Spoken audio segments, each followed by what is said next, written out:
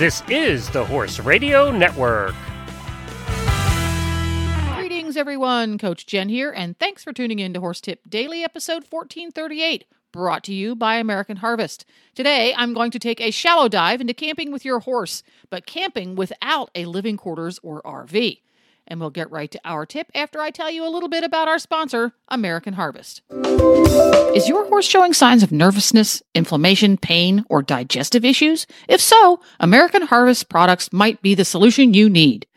American Harvest's natural equine hemp pellets are vet formulated and produced from natural hemp.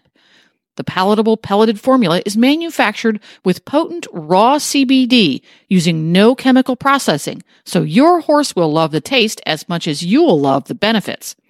Look for the full line of American Harvest products at your local equine shop, any Hubbard dealer, or you can go online to store.alltech.com. And right now, American Harvest is offering an exclusive giveaway for you, loyal Horse Radio Network listeners. One lucky winner will receive a 90-day supply of American Harvest equine products. Check out today's show notes for details on how to enter. Here we go. This tip was inspired by my recent overnight trip to an endurance ride here in Florida. I haven't camped with a horse in a long, long time. It was interesting for me to see how things have updated, changed, and modernized. And here, pack lots of extra bungee cords of various sizes because they can do every job that duct tape can't. If you need shade, and if you're going to be there more than a day or so, you're probably going to need some shade, try using inexpensive outdoor camo netting instead of a tarp or a solid piece of cloth. Because when it gets breezy out, even a tiny little bit, you need some serious anchoring both to the ground and to the trailer if you're using a tarp. But if you use this camo netting, you get shade, but because the air can move through it, you don't have to worry about having such robust attachments. It can be really handy if you can't get any shade for your parking space, or your parking space only has shade for part of the day.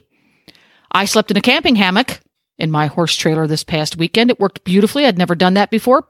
Picked it up on Amazon for about $20, made of nylon, and it fits perfectly across the stalls of my horse trailer. So give it a try.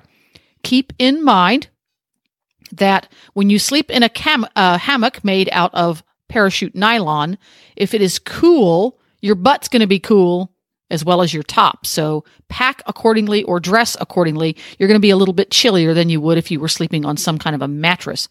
And my handy dandy $20 parachute nylon hammock smushes up into a little storage bag about the size of a guinea pig. So it saves precious space as well. Inexpensive tap lights are perfect for camping in your horse trailer. You can just lay them on the floor, on the ground, tuck them into nooks and crannies in the horse trailer like I did, or you can duct tape them to the walls. Just take a skinny piece of duct tape and tape around the lit lens, or take a fat piece of duct tape and cut a hole in the center to let the light come through. And back onto the saving precious space topic. TV trays are great camping tables because they fold flat for storage. Because the precious space is a big deal because you can't always put it in the back of your pickup truck. Sometimes it needs to go in because of rain or weather. Try folding TV trays.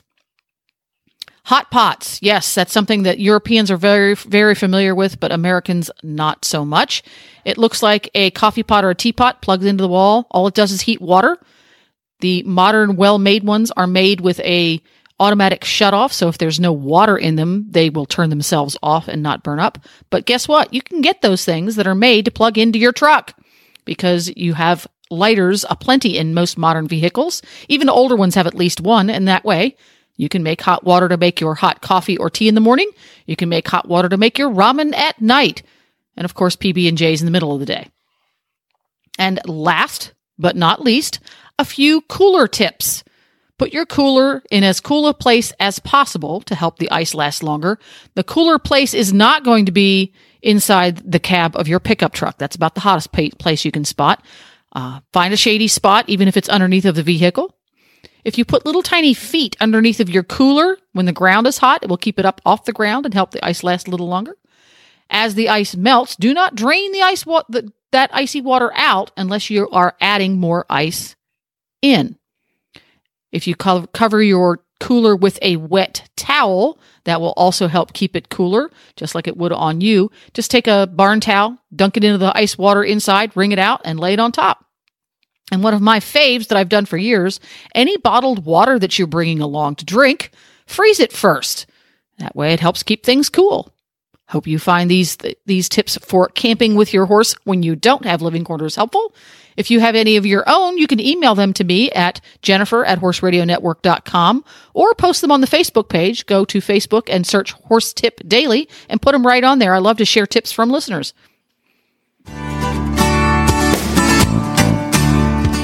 It wraps the day. Thank you again to American Harvest for sponsoring today's show. Make sure to have all of your favorite Horse Radio Network shows with you wherever you go by downloading the free Horse Radio Network app. It works for iPhones and Androids. Go to your app store and search Horse Radio Network. This is Coach Jen, and I will be back again soon with another tip. Until then, go ride your horse. The Horse Radio Network and the Horse Radio Network hosts are not responsible for statements made by guests on the Horse Tip Daily.